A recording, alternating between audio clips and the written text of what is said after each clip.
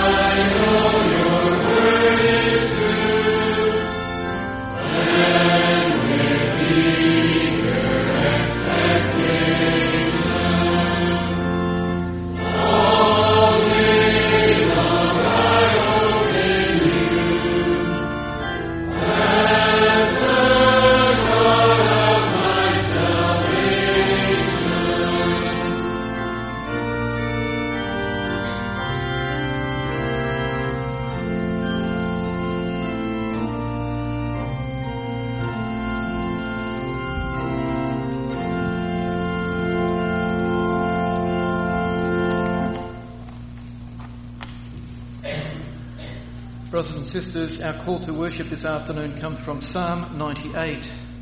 Sing to the Lord a new song, for he has done marvellous things. His right hand and his holy arm have worked salvation for him. The Lord has made his salvation known and revealed his righteousness to the nations. He has remembered his love and his faithfulness to the house of Israel. Let us respond to this call to worship by rising. Will you please stand?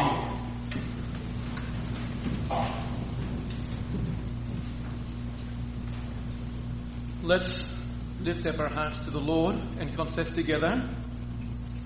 Our help is in the name of the Lord, the maker of heaven and earth. And he responds, grace, mercy and peace from God the Father and from Christ Jesus our Lord. Amen. Let's praise the Lord by singing together Psalm 16, stanzas 1 and 2, and afterwards remain standing for profession of faith.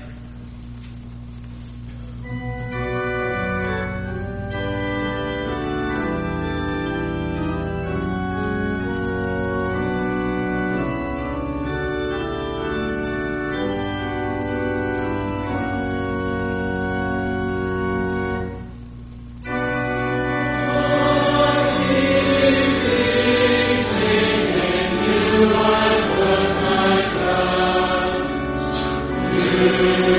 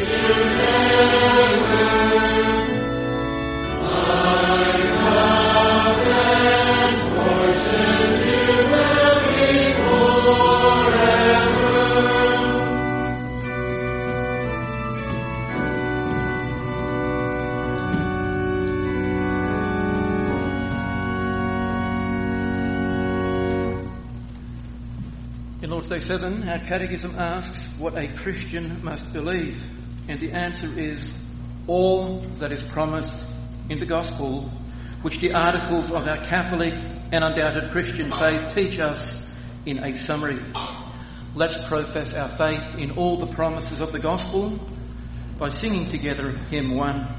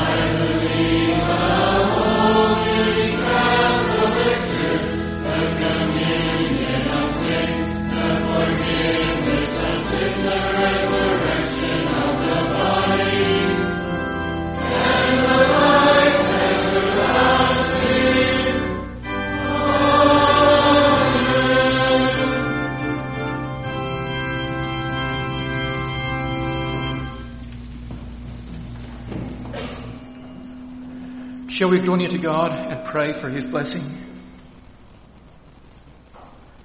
Father in heaven, we come before your throne. We bow down before your majesty. We confess that you are Almighty God, and you carry the whole world in your hand. You lead all things, and you are good. You are righteous. You are faithful. You have given us another beautiful day. Yes, this day was beautiful, Father. In spite of anything that we might have done with it, this day was beautiful because we could remember that you have sent your Son, Jesus Christ, into the world to pay for our sins, to give us life, perfect life, eternal life. And you have poured out your Holy Spirit into our hearts so that we might serve you in spirit and in truth. We love you, Father. We want to serve you. We want to live as your children. We desire your salvation. Father, we pray, be with us this afternoon as we once again submit our hearts and our lives to the instruction and discipline of your holy word. Guide us by your Spirit, Father, so that we may know you, that we may understand the spiritual truth that you reveal to us in your word. Give also that your word may mean more to us than just a bunch of random facts or just a piece of academic knowledge, because random knowledge and any collection of facts can never save us. Father, we pray, open our minds and our hearts so that we may know you, that we may believe in you, that we may learn to live as your children in the obedience that comes from faith. Because we know from your word, Father, we know that if we believe the gospel will control us. The gospel will bring us to our knees. The gospel will make us praise and glorify your name. Teach us to believe that we are unworthy of your grace, but you are infinite in mercy. We pray for all your children, wherever they come together to call upon your holy name. Be with those who are persecuted, those who have no freedom to serve you. Be with our missionaries in Brazil, Indonesia, China, in various places around Canada. Bless their work. Bless your churches everywhere. Now be with us. Work in our hearts by your Holy Spirit, so that we may listen to the word which is preached to us, that we may grow in faith and be equipped to live as your children. Hear our prayer for the sake of your Son, our Lord, our Saviour, Jesus Christ. In his name we pray. Amen.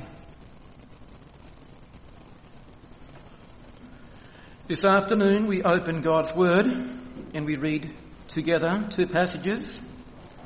One from the Old Testament prophecy of Jeremiah,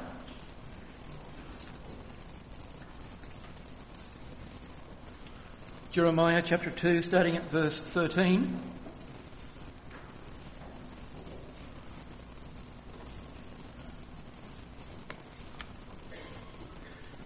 And we read this in connection with Lord's Day 33 of the Catechism. Lord's Day 33 is about repentance and conversion, the dying of the old nature and the coming to life of the new nature. In connection with that part of our confession, we read first from Jeremiah 2, starting at verse 13. Hear the word of the Lord. My people have committed two sins. They have forsaken me, the spring of living water, and have dug their own cisterns, broken cisterns that cannot hold water. Is Israel a servant, a slave by birth? Why then has he become plunder? Lions have roared. They have growled at him. They have laid waste his land. His towns are burned and deserted. Also the men of Memphis and Tahpanhes have shaved the crown of your head. Have you not brought this on yourselves by forsaking the Lord your God when he led you in the way? Now, why go to Egypt to drink water from the Shihor? And why go to Assyria to drink water from the river? Your wickedness will punish you. Your backsliding will rebuke you. Consider then and realize how bitter and evil it is for you when you forsake the Lord your God and have no awe of me, declares the Lord Almighty. We now go to the New Testament, to the Gospel of Luke. We read Luke 11.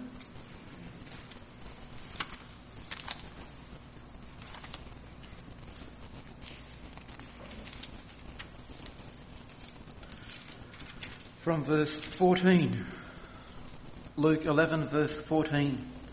Jesus was driving out a demon that was mute.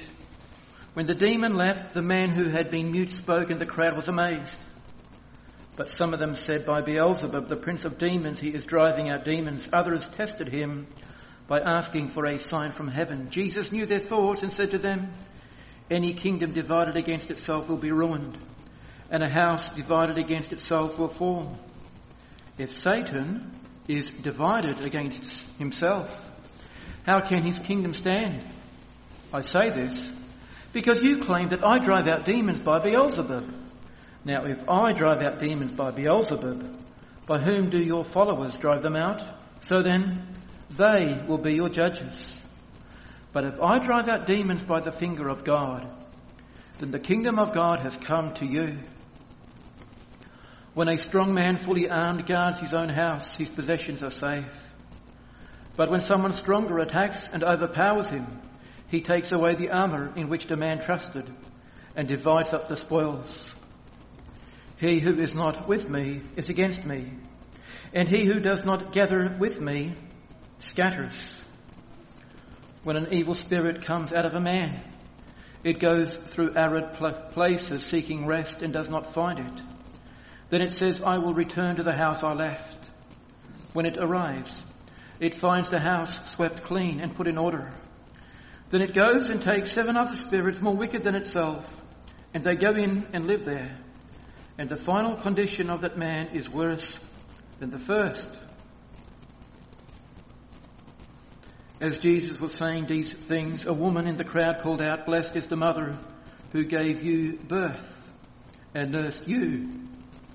He replied, Blessed rather are those who hear the word of God and obey it. So far our reading from the word of God. May the Lord bless it unto our hearts.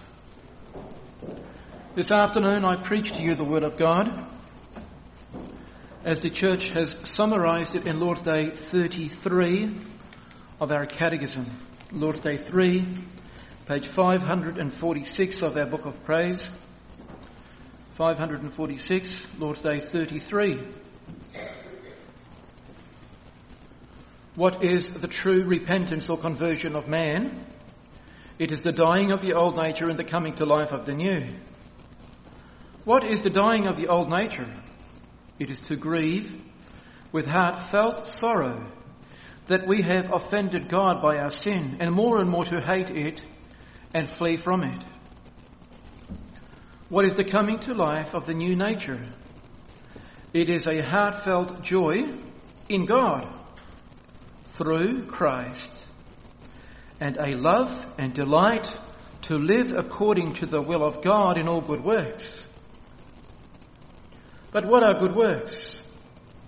Only those which are done out of true faith, in accordance with the law of God and to his glory, and not those based on our own opinion or on precepts of men.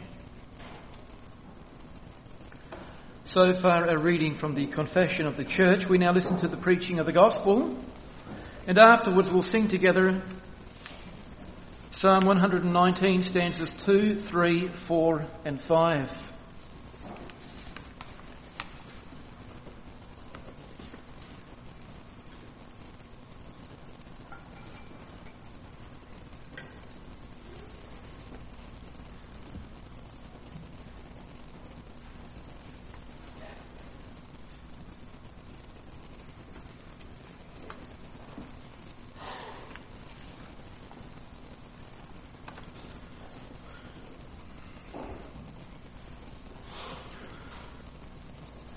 Beloved congregation of our Lord and Saviour Jesus Christ, if you could choose one thing to change about yourself, what would that be? Would your first choice be to undo something that you have done in the past, something that you said or did and regretted later? For example, some of us might wish that we had worked harder at school. Some of us might wish that we had chosen a different career, or that we had studied different courses at college or university. Or if you could change something, would you want to change your character? Possibly a habit that you struggle against but cannot overcome? Or do you have regrets about your family? Or do you wish that you had made different choices about how you spend your time or your money?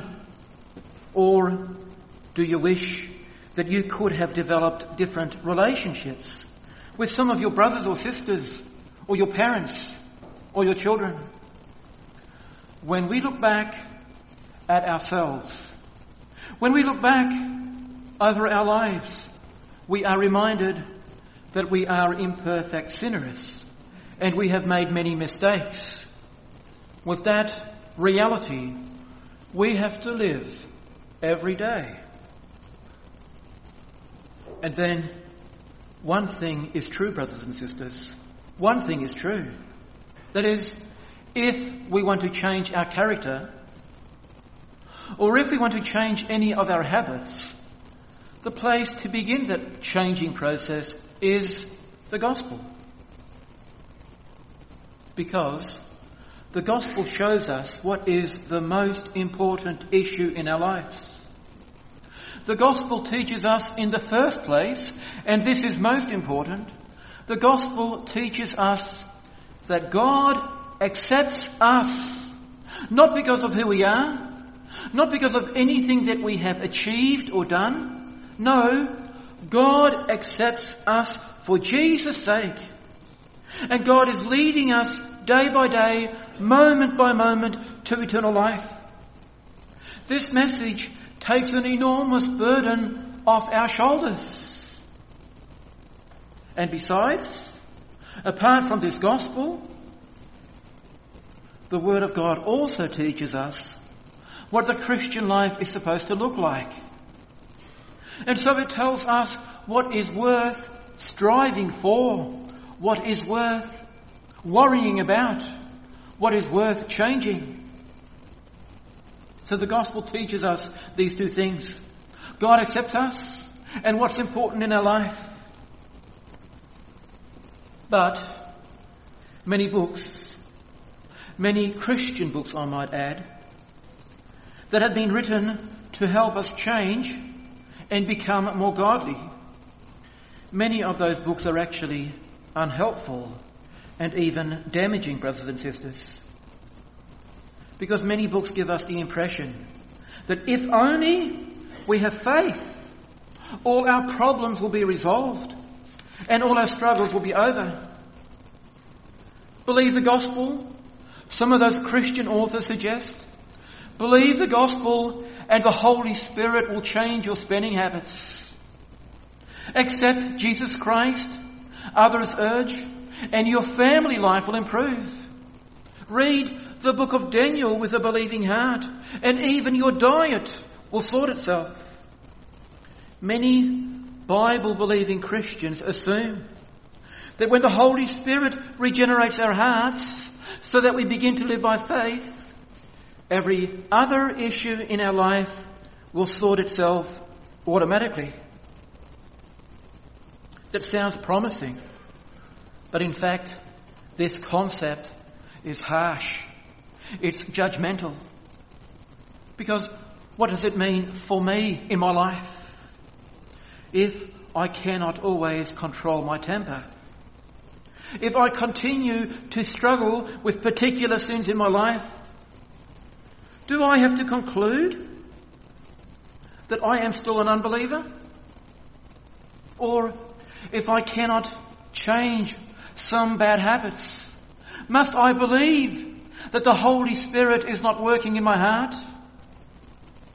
If conversion, the change from being an unbeliever to becoming a believer, if that conversion is the answer to all problems, then, as long as I have still got problems, I must be an unbeliever. And so it's important what we see this afternoon, brothers and sisters. This is not what the Bible teaches at all.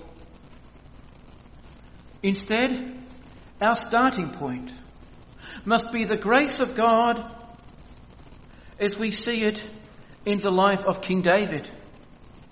King David, a man who committed adultery with Bathsheba. And of course, what King David did was wrong.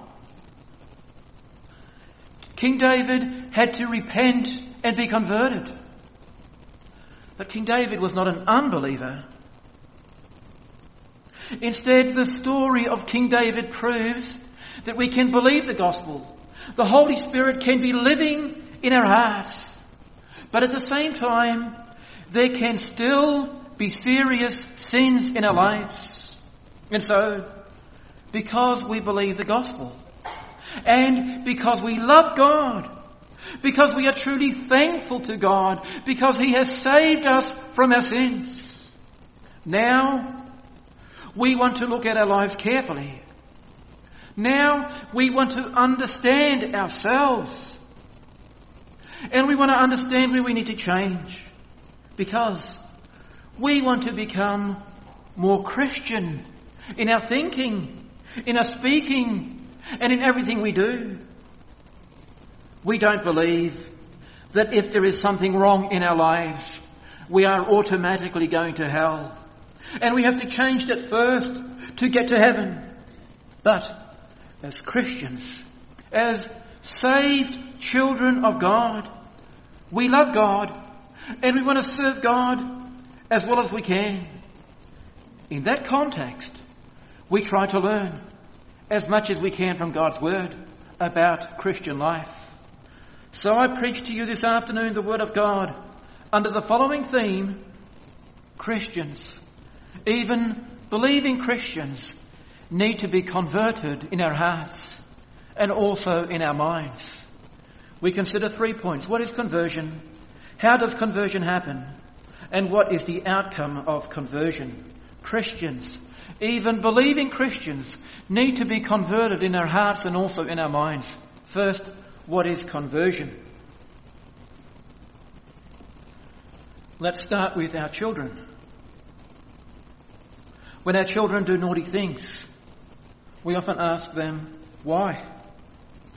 Why did you hit him? Why didn't you do what Mum said?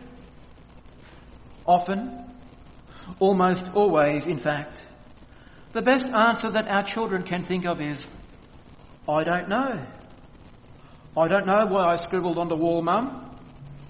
I don't know why I came home late last night, Dad. Why? I don't know. If we ask a teenager why he smokes cigarettes, if we ask an adult why he visits pornographic websites, we get the same answer. Why? We cannot explain why. I don't know. But the fact is, brothers and sisters, we do everything for a reason. When children study or don't study for an exam, when children obey or disobey their parents, they always have a reason. And when we go to church or stay home from church, when we buy a new car or a used car, there is always a reason. The Apostle Paul explains in Romans 7. Paul says, sin produced in me every kind of covetous desire.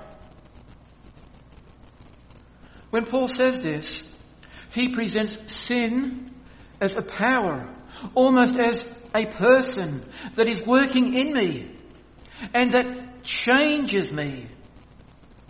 Sin is a power that makes me desire bad things.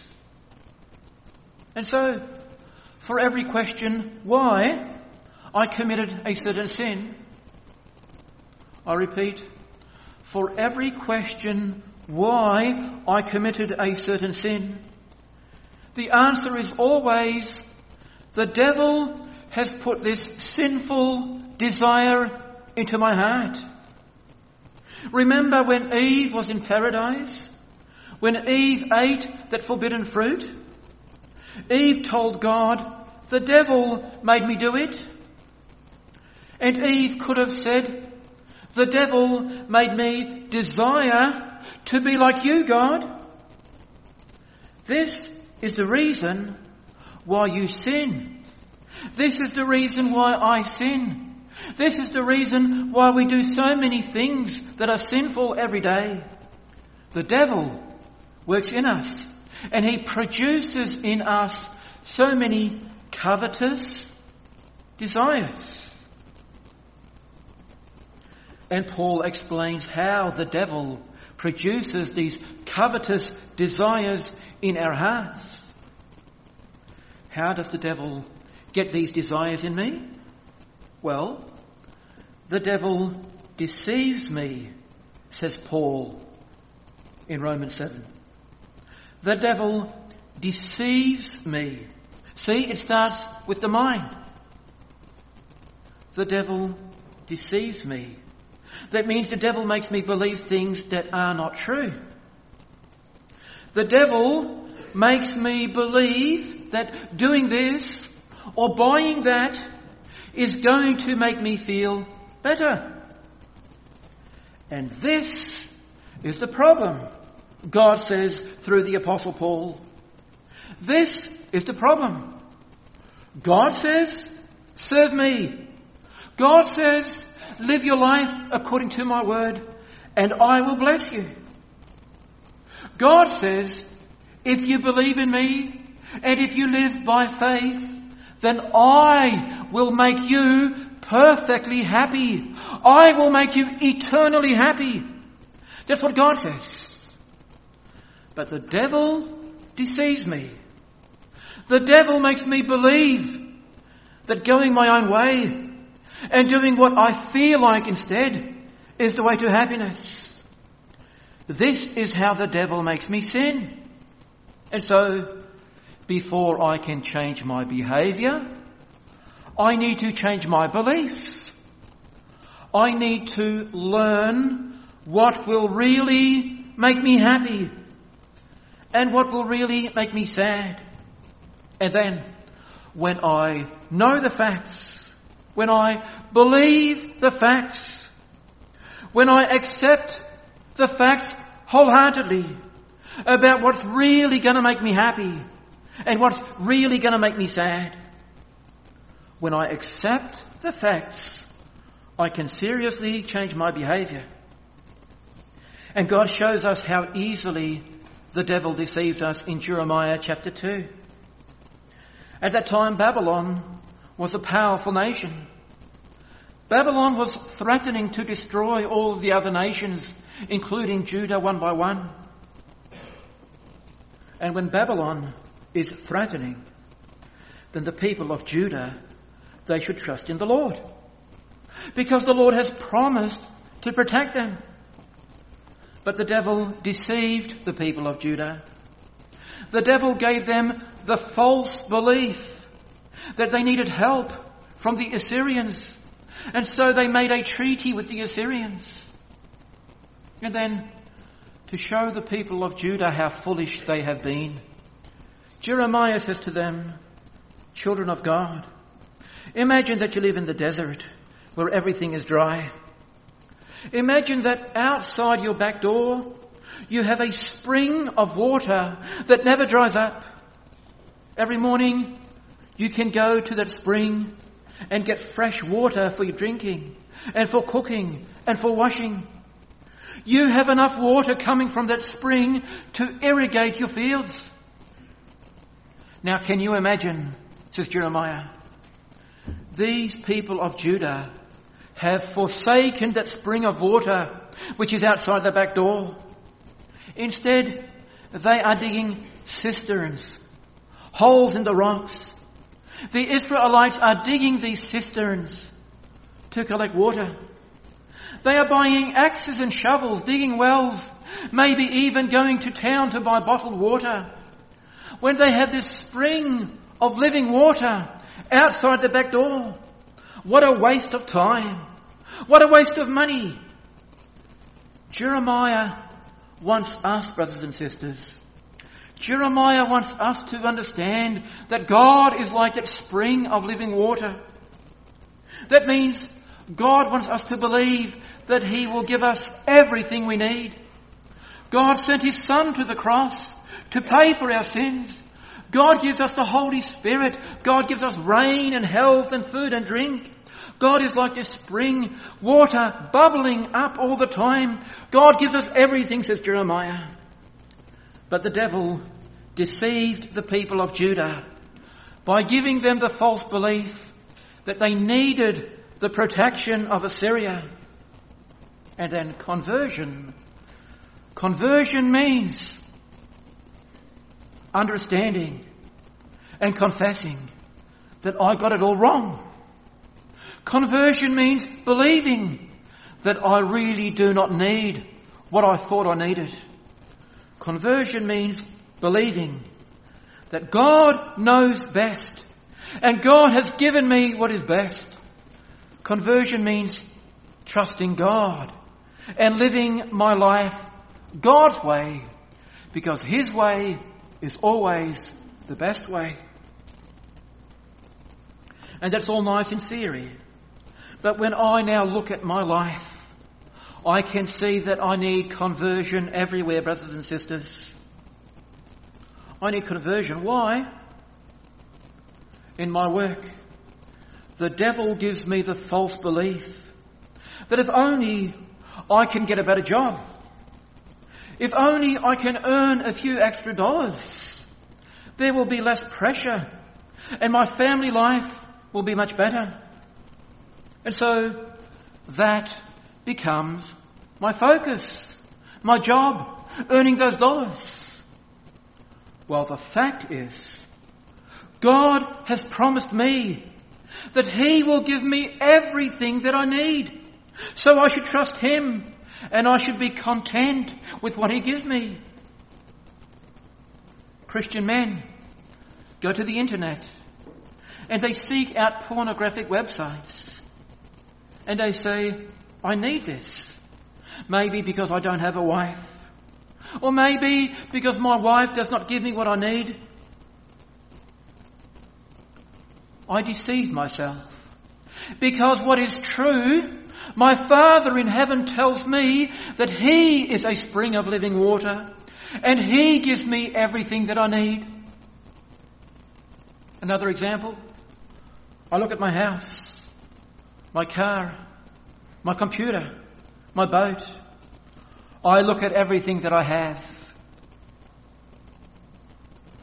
And I do not even notice anymore that the more I get, the more I want.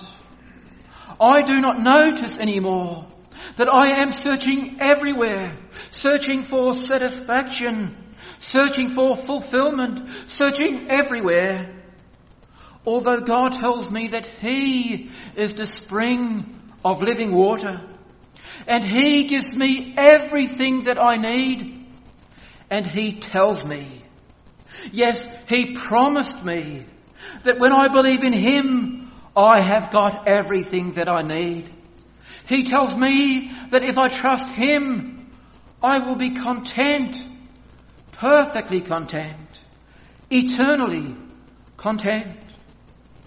God's promise is, I love you, my child, and I care for you. God gives us instruction and direction in His Word. He says, this way, my child, this way is the best way because it's my way. But the devil deceives me. The devil makes me see things differently. The devil makes me believe, honestly, that I should make different choices. And I would be better off living a different kind of life, different from what God has commanded me. So what is conversion? According to the Catechism, it is possible to live our lives in two different ways. First, the wrong way. We can focus on living our lives, we can focus our lives on fulfilling our own needs. This is the wrong way. Our need to be happy in our marriage, our need to be happy in our family, we can make that our focus. Our need to be comfortable in our homes, our need to feel good about who we are. The unconverted man wants to be happy. And when the devil says, do this and you will be happy, get that and you will be happy, the unconverted man listens to the devil. But the unconverted man is deceived because he focuses his life on doing whatever it takes to be happy. He will never be happy in all eternity. I'll repeat that. Because he focuses his life on doing whatever it takes to be happy, he will never be happy in all eternity. In fact, that is the mark of the unconverted man. The number one priority in his life is his happiness. Of course, understand well, the converted man also wants to be happy. The converted man also wants to be happy, but he believes God's promise that God will graciously give him what he needs to be happy. The converted man understands that if we focus on serving God, if we set our hearts and our desires on giving glory to God, when that's our focus, the side effect of such a lifestyle is that God will make us happy.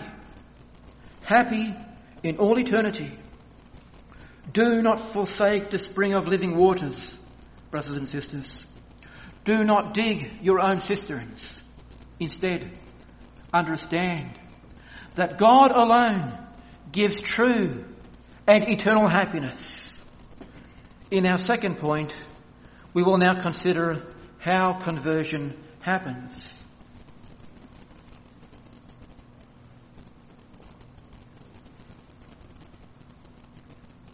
The Catechism teaches us that conversion has got two parts: dying of the old nature and coming to life of the new nature. And this means we all need to change. When Paul writes to the Ephesians, Paul does not say to them, if you were born with a difficult character, or if circumstances in your life are difficult, then, well, of course, we've got bad habits, it's understandable, and don't let it trouble you. Paul does not say anything like that at all. Instead, Paul says, put off all bitterness, rage, anger, brawling, and slander, along with every form of malice. Put it off, says Paul. Be converted. Be changed. End of story. And we understand how important it is that we do change, brothers and sisters. We understand how important it is when we go back to the parable which we just read from Luke 11. Jesus drives out an evil spirit. And that's a good thing, isn't it? But Jesus warns that the evil spirit might come back. And he might even bring with him 7 other spirits more wicked than himself. And they might all together go and live in the heart of that man. And then, says Jesus, the final condition of that man will be even worse than it was before. We understand conversion has got two parts, and they're both important. If we fight against sinful habits, if we put those sinful habits out of our lives, that's putting off the old nature. What about the new? We need to replace those bad habits with something else, brothers and sisters, with new habits, with godly habits, with a lifestyle that is positively Christian instead. Because otherwise, our lives will be empty, and then we might well fall back into our old ways or even worse habits very, very soon. And this double emphasis, brothers and sisters, this double emphasis of putting away what is bad and putting on something new in its place, this provides us with a challenge that we face, especially today. Because those of us who are parents, we want to teach our children and our young people a Christian way of life. And this is not an easy thing to do for several reasons. Again, it's easy enough to put off the old, but what about bringing in the new? When my generation was growing up, there was much more work that needed to be done for the church and the school. And that took time. It helped to fill our lives. But today, if anything needs to be done, we have got enough money to pay. That's the easy way.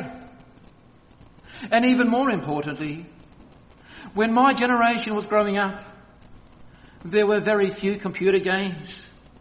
There was no internet. There were no cell phones either. Many Christians did not watch TV. And we filled our lives regardless. And now, today, it's easy to say what other people should not be doing. It's easy to say what people ought to be putting out of their life. But surely this is the challenge that we face, isn't it, brothers and sisters? To fill our lives in a God-pleasing way. In many churches, this problem is handed off to a youth pastor. It is his job to entertain the young people of the church, to occupy them for a couple of evenings every week, hopefully teach them a few good habits along the way. Many churches also send their young people away on a short-term mission trip, hoping that the young people will be motivated to do something worthwhile with their lives. We don't do much of that. Instead, we just hope and pray that if our children spend enough time in the Bible, somehow a Christian lifestyle will follow automatically. But, beloved congregation, if we want our young people to be converted, if we want our children to be converted, in fact, if we want to live Christian lives ourselves, we need to ask ourselves, what does a Christian life look like? We know what we are not supposed to do. And we know what we are supposed to do on Sundays.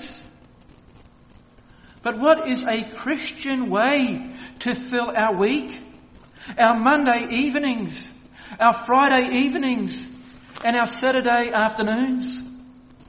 What is a responsible thing to do with all our free time?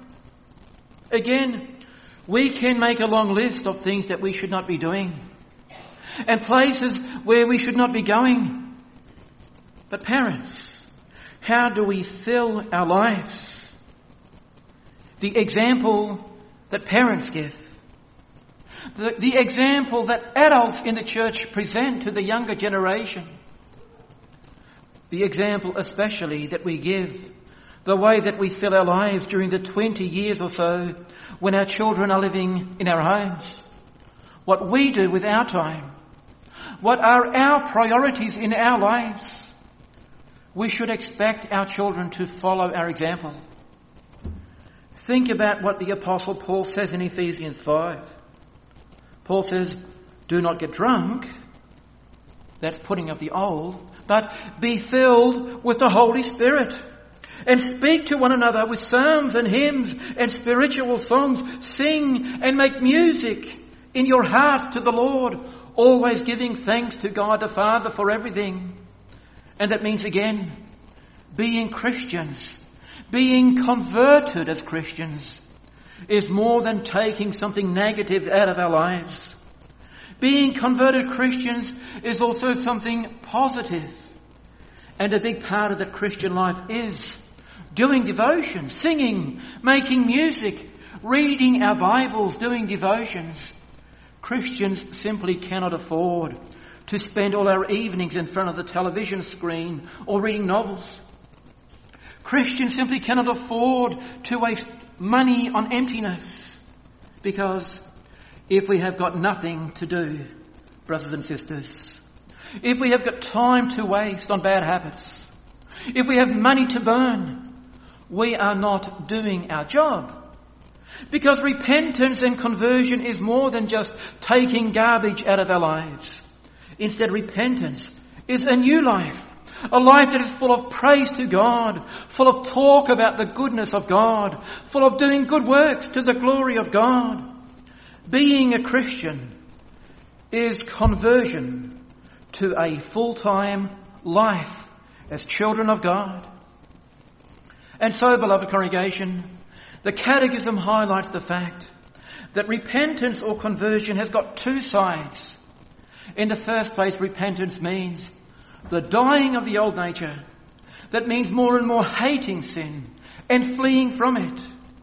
But if we put sin out of our lives, we must fill our lives with something positive instead. That means living in contact with God, listening to His Word, speaking to Him in prayer on a regular basis, and filling our lives with the fruit of that. Coming to know Him, loving Him, and thinking seriously about how He wants us to fill our lives. Now, in our third point, we will consider the outcome of such conversion.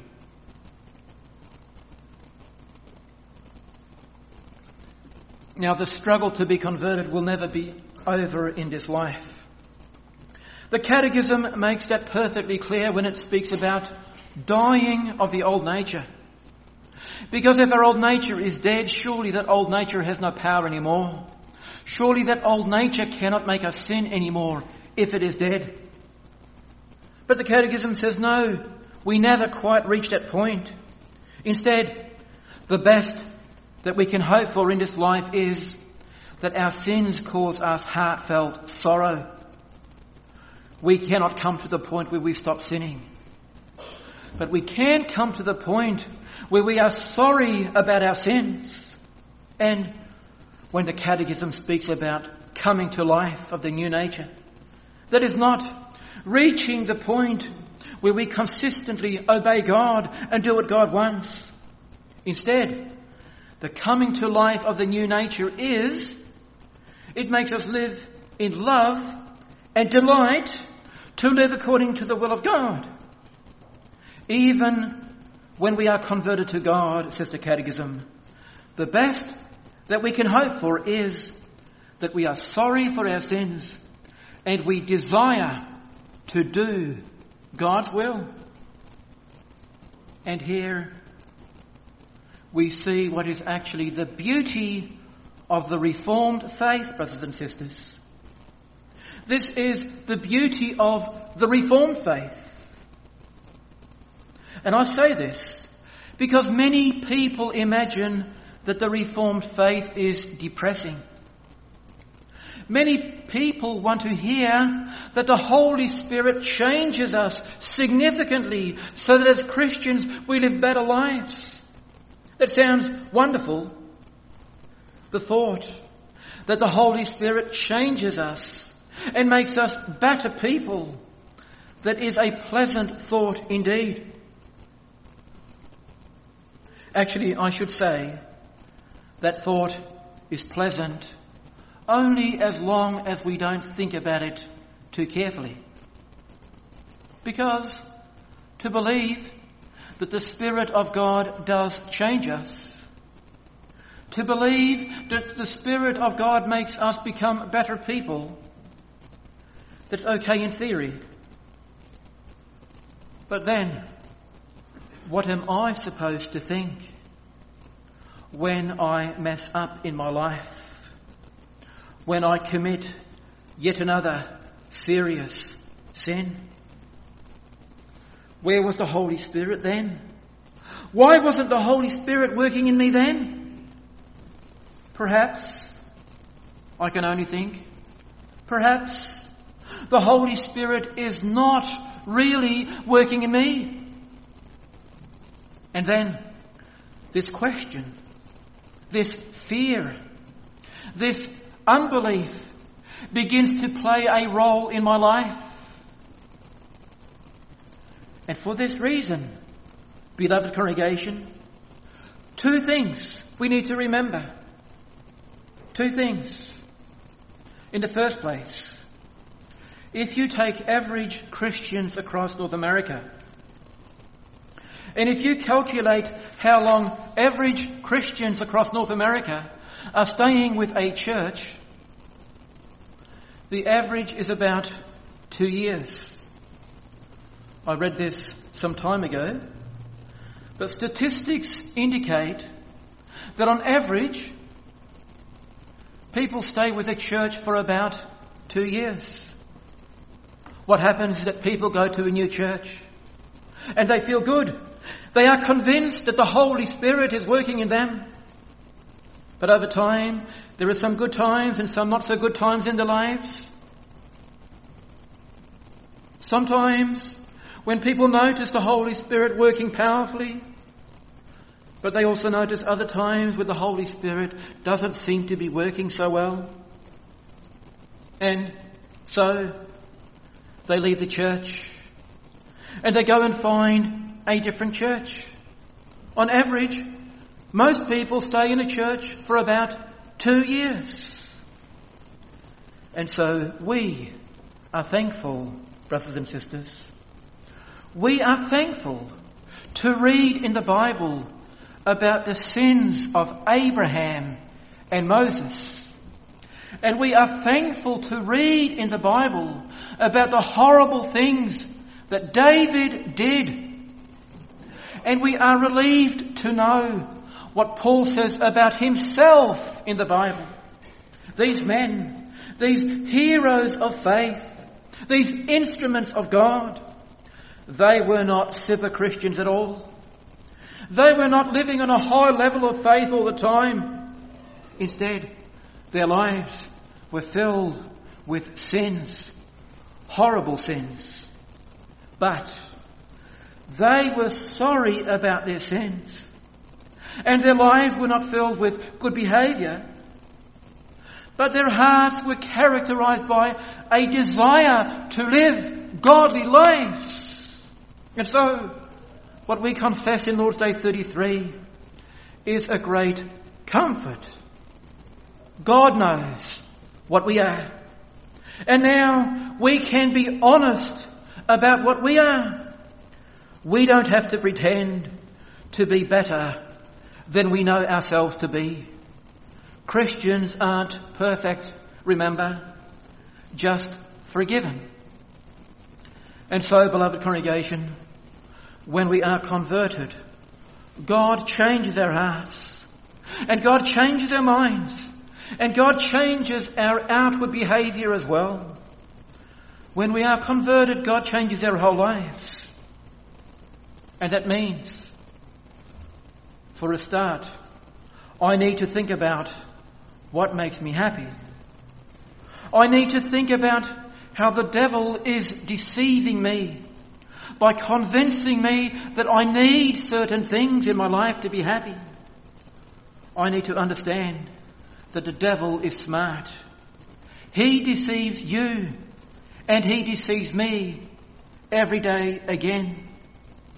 Because the reality is that if I live for myself, if I focus on doing what makes me happy and what makes me comfortable, if I do that, I will be unhappy in all eternity.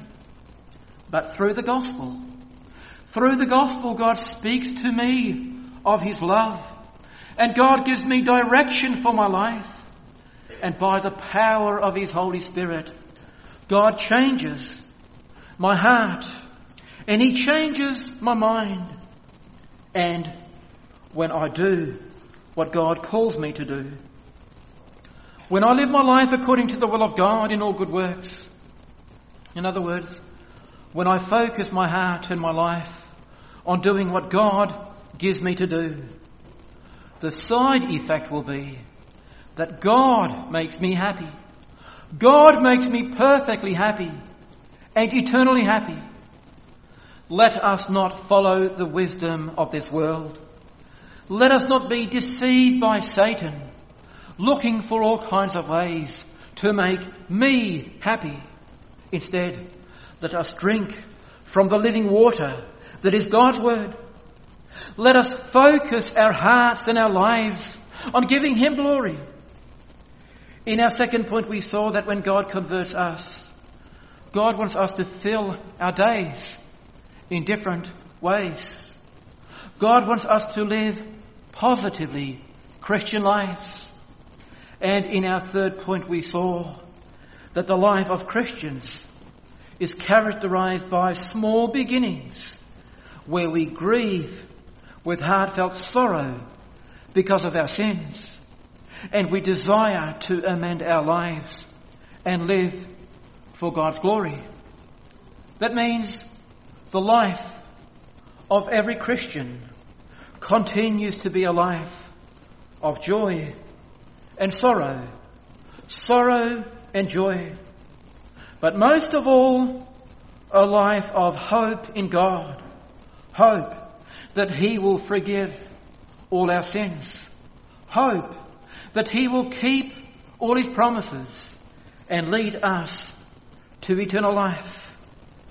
Dear Father, our lives are in your hand. Amen. Let's sing together Psalm 119, stanzas 2, 3, 4 and 5.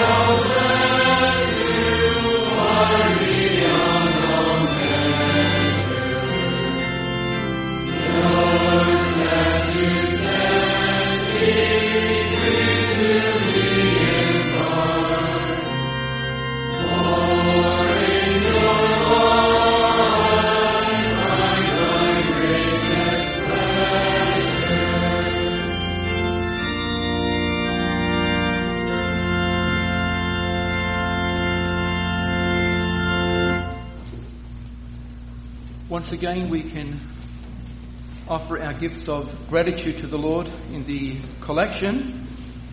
After the collection, we'll sing together Psalm 139, stanzas 9, 10 and 13.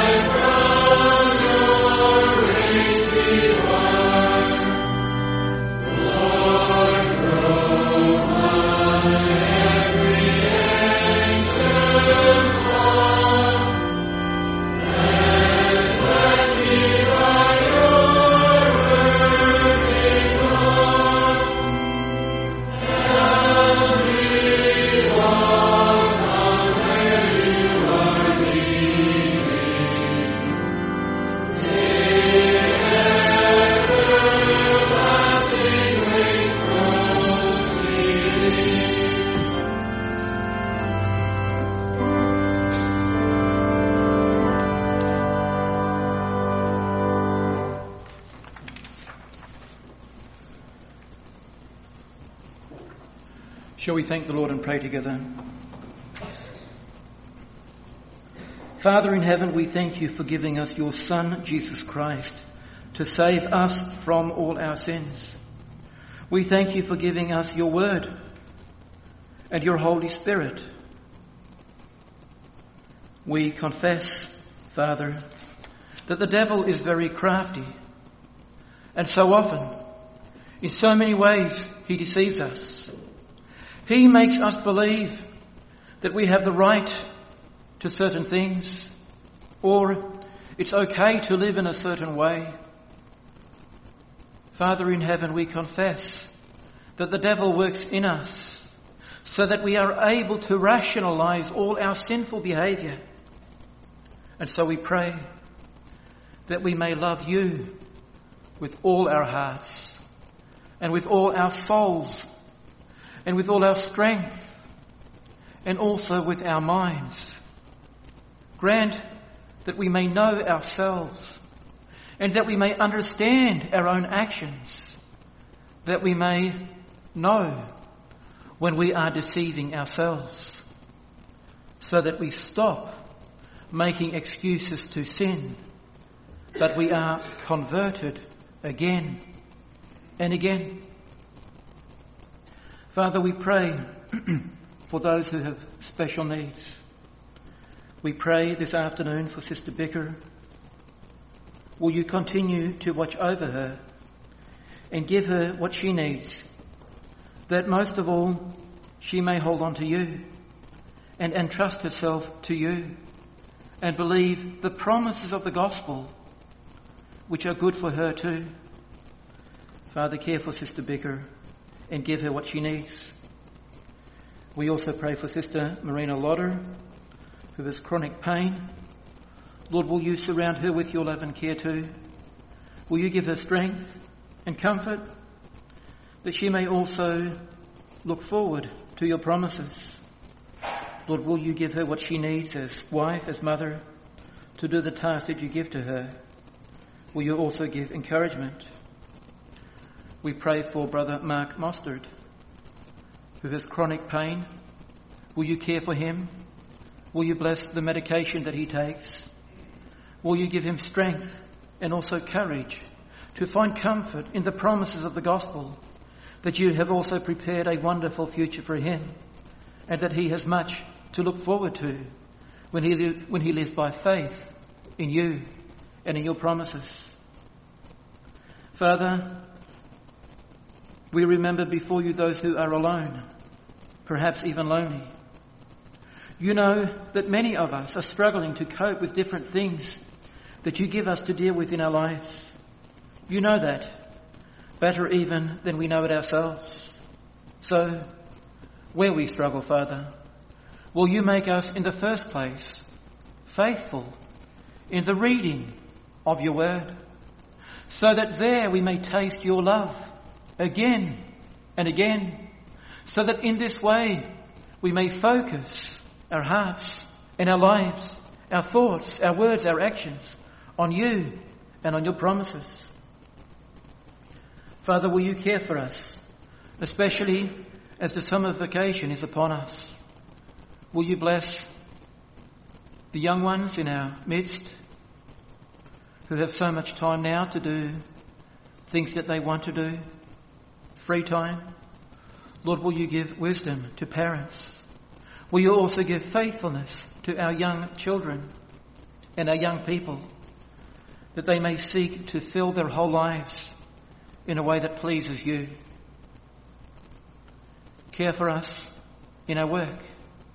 You see how many temptations there are, how much the world has to offer us.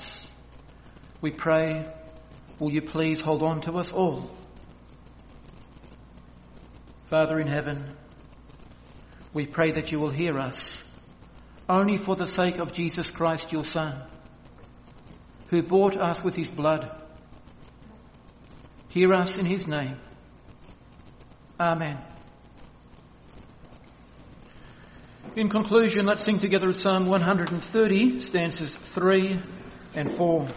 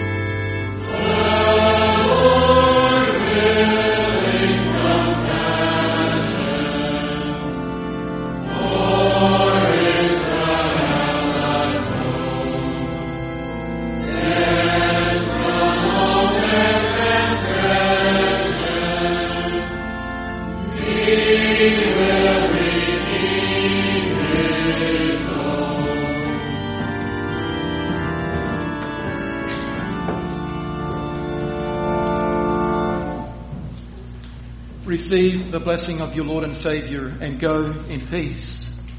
The grace of the Lord Jesus Christ, the love of God, and the fellowship of the Holy Spirit be with you all. Amen.